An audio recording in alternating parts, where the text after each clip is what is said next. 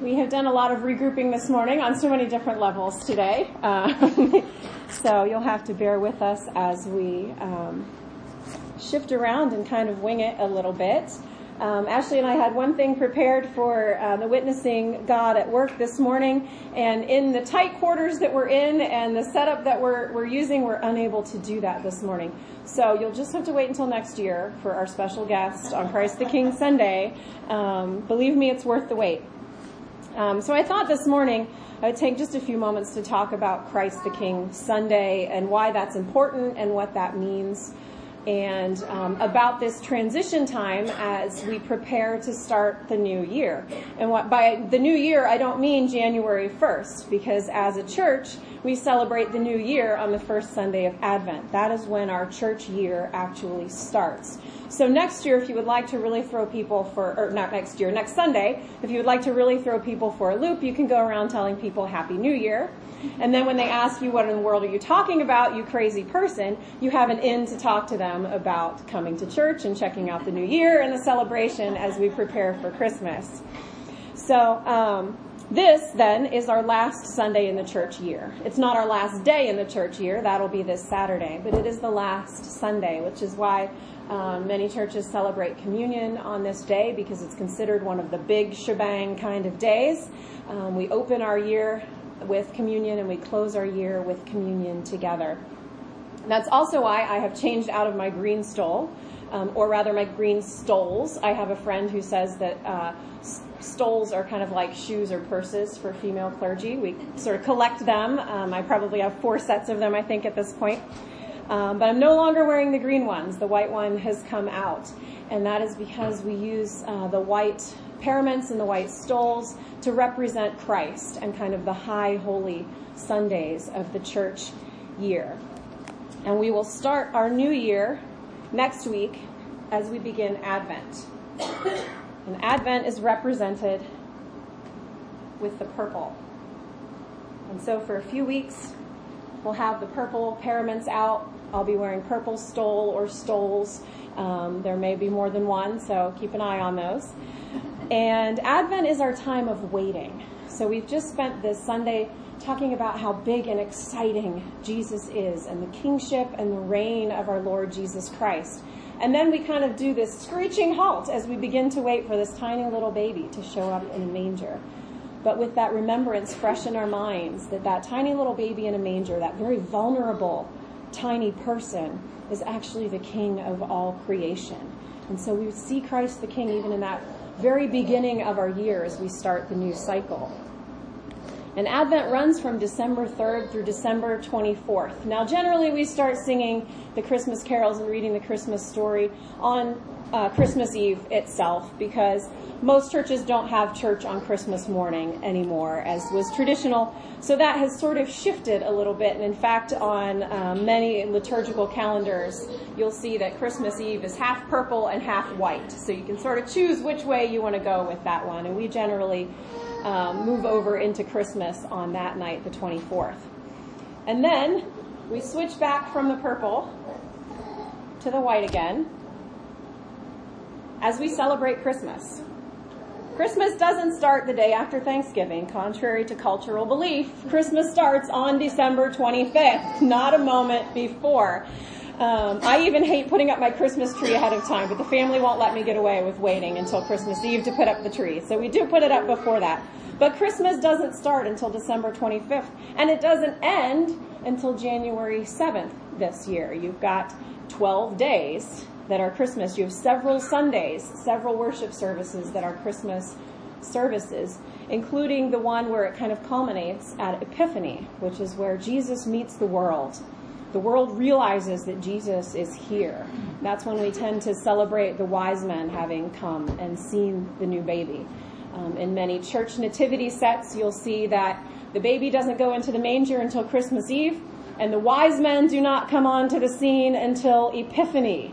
And that is the celebration of that. And we will be at the beginning of this year. It wasn't at Epiphany. It was when I started. We did the Star Words, the Epiphany Star Words. And we'll do those again this year.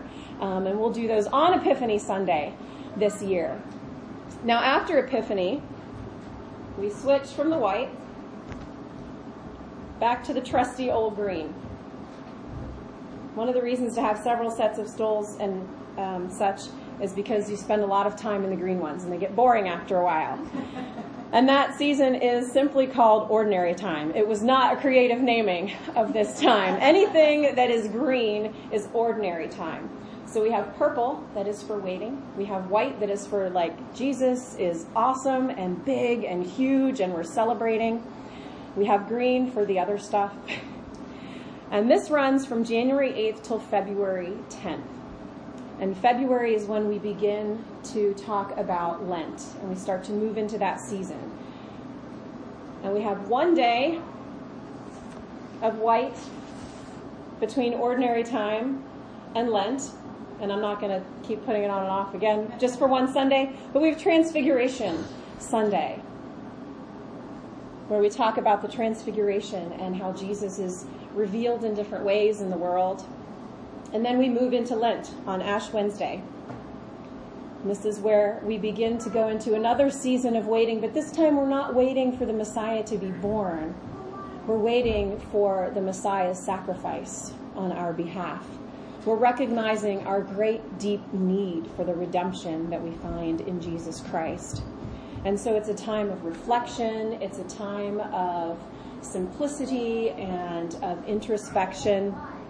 And it runs this year from February 14th through March 31st. It ends in Holy Week with Maundy Thursday, this remembrance of the Last Supper, with Good Friday, the remembrance of the cross, with Holy Saturday, the remembrance of that day where Jesus was no longer walking on earth, but had not yet been resurrected.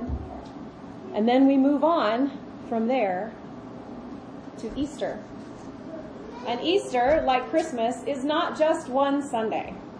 So if you have people in your lives who say they only come to church on Christmas and Easter, remind them that equals about 8 Sundays then that they should be in church at least. Easter runs this year from April 1st to May 19th, and we spend this time celebrating Christ's resurrection, Christ's movement in the world after the cross, and how we can participate in that resurrection with Jesus Christ. From there, we get the one day that we get to break out the red stoles. Red is our Holy Spirit color, and we wear this on Pentecost, which is the celebration of the Holy Spirit coming down and sort of instituting the church, making the church happen, breathing life into it. We do also get to bring the red ones out for things like ordinations. So you may see this for one Sunday in January when we have the ordination and installation of officers coming in for 2018. But otherwise, you'll get to see it on May 20th, and then it'll be locked back away for a while again. Then we have another White Sunday. That's Trinity Sunday, where we celebrate not just God Creator, not just God the Son, not just the Holy Spirit, but all three, and their participation in our lives, our participation in the life of God, and how does that work? How does that happen? Then from there, we get out the green stoles for a very, very, very long time. The rest of the year, in fact. So from May 28th to November 18th, we go back into ordinary time. And generally this time is spent reflecting on the Gospels, some of the epistles, talking about what does it mean to be the church. Now that we have talked about the Holy Spirit coming down at Pentecost, we've talked about the Trinity, what does that look like then in the world at large? And so we spend a good portion of our year applying that to our lives. And then we return to Christ the King Sunday, where all of these things that we have seen and read and heard and reflected on and done culminate in the one message that binds them all together, and that is that Christ is King, that Jesus is Lord, and that deeply affects us and how we move in the world. It shakes all of creation. It's such a big statement. And that's where we are today, celebrating the Lordship of Jesus Christ, the one who we begin to wait for next week. So as you move into your week this week, you are free to begin to tell people Happy New Year. Not Merry Christmas yet, because it is Advent, but Happy New Year, because it is Advent.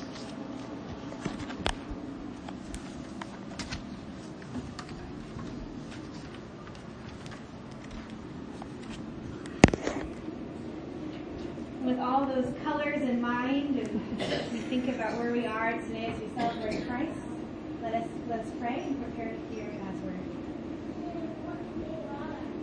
Lord, open our hearts and minds by the power of your Holy Spirit, that today we may hear your word with joy. Amen. Our Old Testament reading for the day comes from the prophet Ezekiel, chapter 34, verses 11 through 16, and verses 20 through 24. For thus says the Lord God, Behold, I myself will search for my sheep and will seek them out. As a shepherd seeks out his flock when he is among his sheep that have still been scattered, so will I seek out my sheep, and I will rescue them from all places where they have been scattered on a day of clouds and thick darkness. And I will bring them out from the peoples and gather them from the countries, and will bring them into their own land. And I will feed them on the mountains of Israel, by the ravines, and in all the inhabited places of that country. I will feed them with good pasture, and on the mountain heights of Israel shall be their grazing lands. There they shall lie down in good grazing lands, and on rich pastures they shall feed on the mountains of Israel. I myself will be the shepherd of my sheep, and I myself will make them lie down, declares the Lord God. I will seek the lost, and I will bring back the strayed, and I will bind up the injured, and I will strengthen the weak, and the fat and the strong I will destroy. I will feed them in justice. Therefore, thus says the Lord God to them, Behold, I myself will judge between the fat sheep and the lean sheep, because you punish with side and shoulder, and thrust all at the weak with your horns, till you have scattered them abroad. I will rescue my flock. They shall no longer be a prey. And I will judge between sheep and sheep. And I will set up over them one shepherd, my servant David, and he shall feed them. He shall feed them, and he will be their shepherd. And I, the Lord, will be their God, and my servant David shall be prince among them. I am the Lord. I have spoken. Our new passage reading for the day can be found in Ephesians, chapter 1, verses 15 through 23.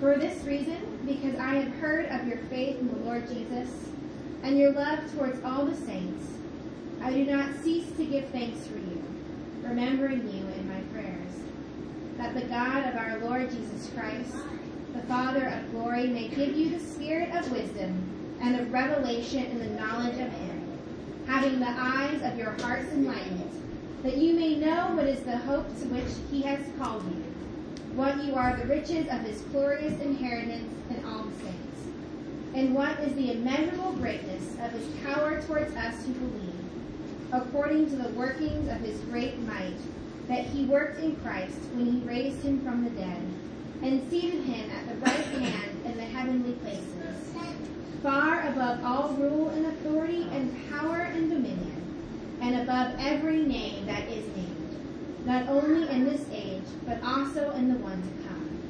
And he put all things under his feet, and gave him as head over all things the church, which is his body, to the fullness of him who fills all in all. This is the word of the Lord. Thanks be to God.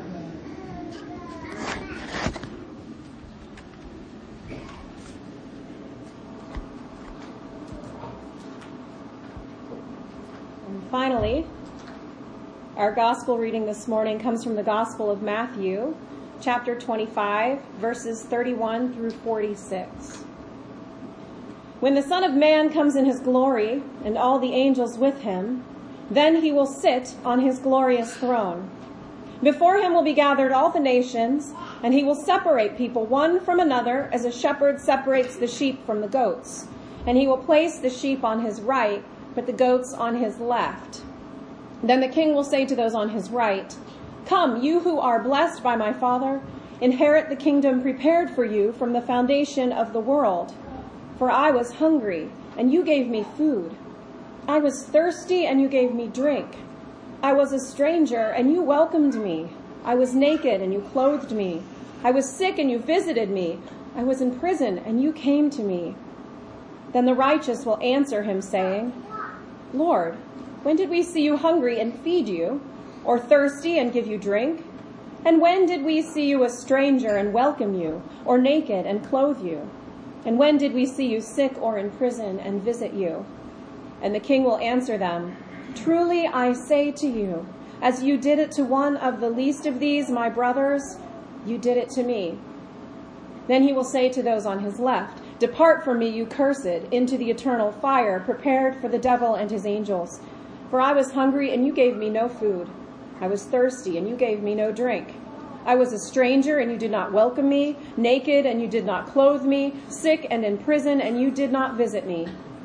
Then they also will answer, saying, Lord, when did we see you hungry or thirsty, or a stranger, or naked, or sick, or in prison, and did not minister to you? Then he will answer them, saying, Truly I say to you, as you did not do it to one of the least of these, you did not do it to me. And these will go away into eternal punishment, but the righteous into eternal life. This is the word of God for the people of God. May the words of my mouth and the meditations of each of our hearts be pleasing and acceptable to you, O God, our rock and our Redeemer. There are some pretty terrible things being said and done these days by people who claim to be Christian. All you have to do is read the comments section of just about any online news article. There are Christians defending the names of or making excuses for sexual predators. Women are still frequently told by pastors to stay in abusive marriages and to submit better or just be a better wife, while abusive husbands in those settings are rarely held accountable. Every time there is a natural disaster, there are religious leaders who get up publicly and instead of offering comfort, offer nothing but judgment and condemnation, claiming that the events are God's punishment for whatever the trendy judgment sin of the hour is.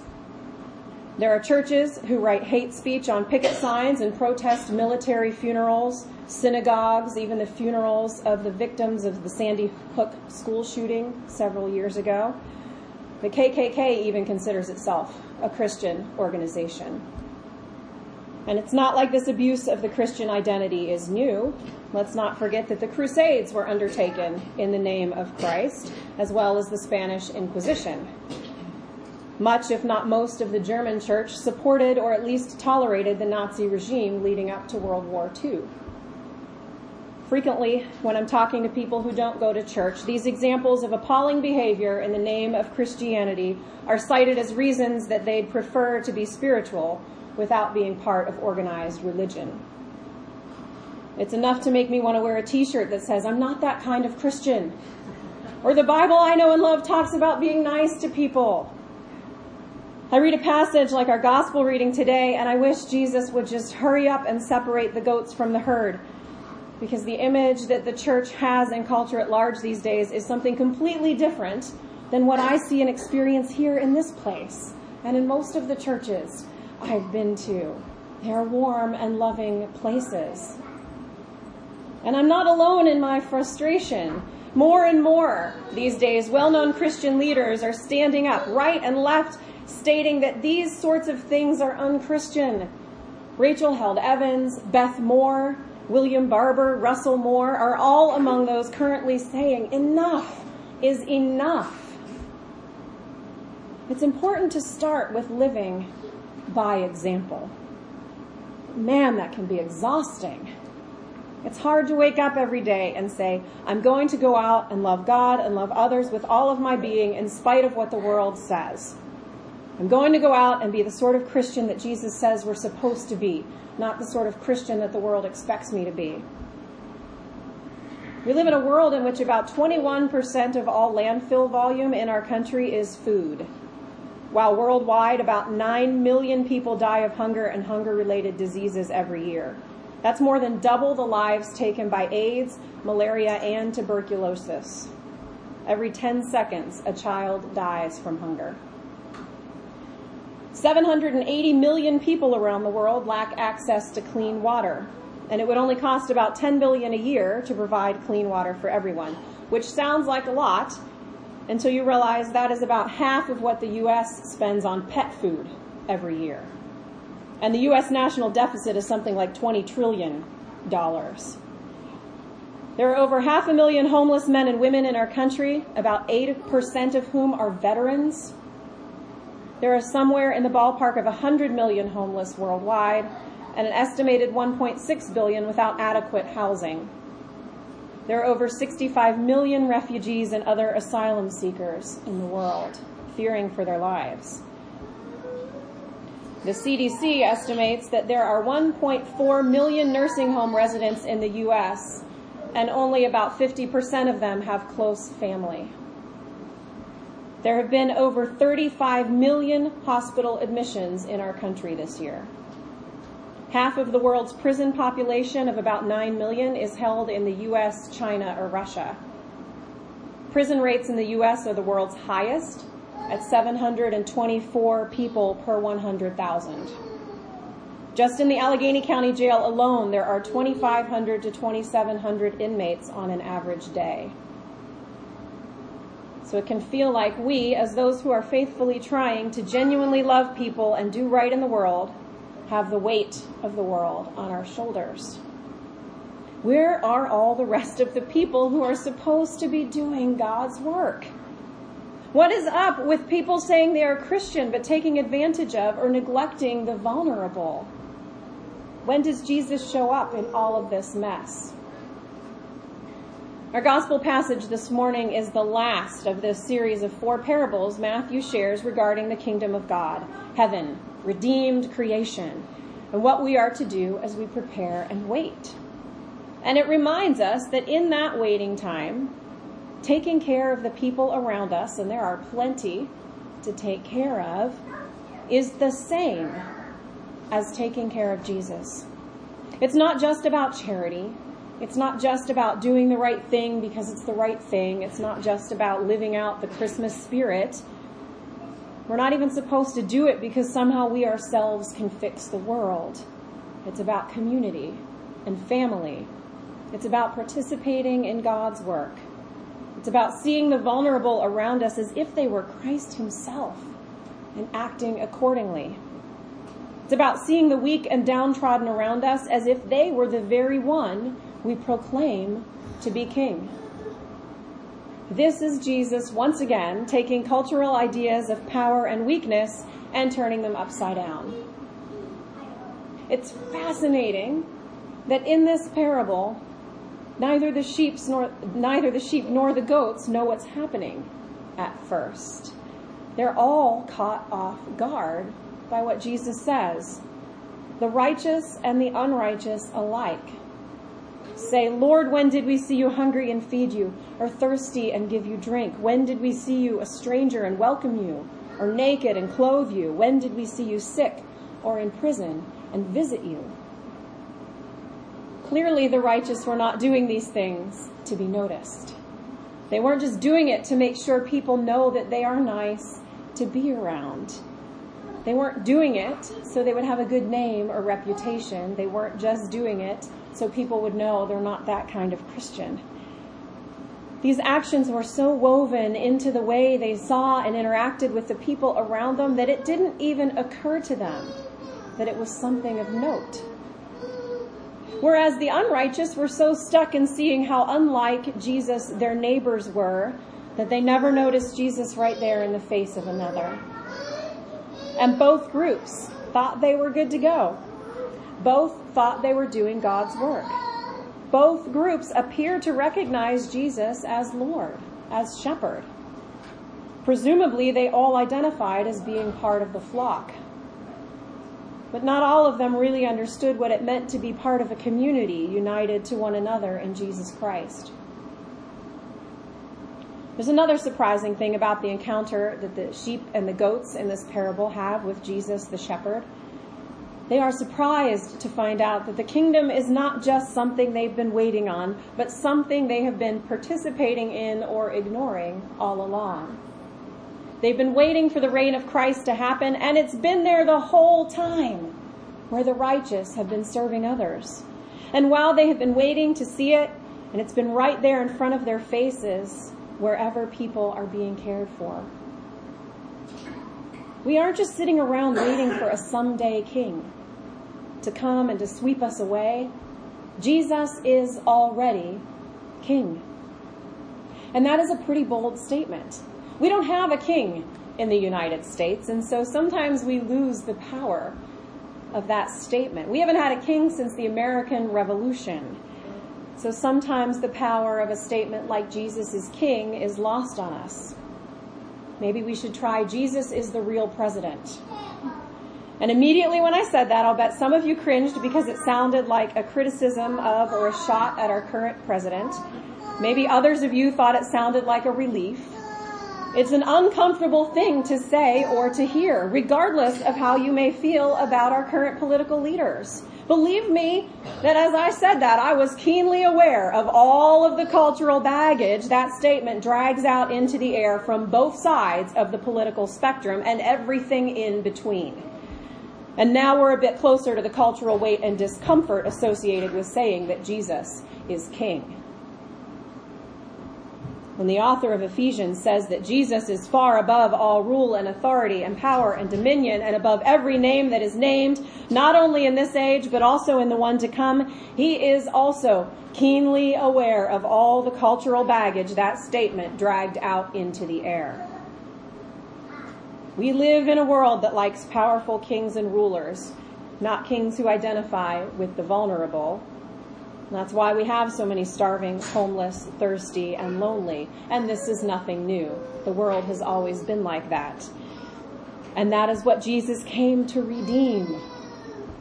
When we say Jesus is King and we celebrate Christ the King Sunday, we are saying that there is hope in the world for all those who are hungry and thirsty and homeless and displaced, for those who are sick and in prison and lonely. We are saying that there is hope for this dark and hurting world that tends to ignore or displace the vulnerable. When we say Jesus is King, we are saying that people matter. We are saying that people matter in the grand scheme of things and on a day-to-day, everyday necessity basis. When we talk about Jesus being King, we're not talking about someone who is a king on a distant throne somewhere. Jesus is king over this world, here and now. We can see Jesus in the most unlikely of places, not in places of power, not on thrones, not in the Senate. We see Jesus wherever we see the weak, the vulnerable, and the small being cared for. And when we jump in and care for others by feeding the hungry, giving water to the thirsty, welcoming strangers, clothing those with nothing, visiting the sick and the prisoner, we are proclaiming that Jesus is King of all. These aren't just nice things to do. They are proclamations that Jesus is King. These are acknowledgments that Jesus' kingdom isn't some far-off place. It's right here and it's right now. So as we go out and we prepare for Advent, a time that is usually set aside for reflection and kindness and the giving spirit, let's not just sit around waiting for the baby in the manger. Let's acknowledge that the one we wait to place in our nativity sets is already here and is already ruling. Let's look for him in the faces of the people around us as we minister to the vulnerable. Let's proclaim in all that we do that Jesus is King. Amen.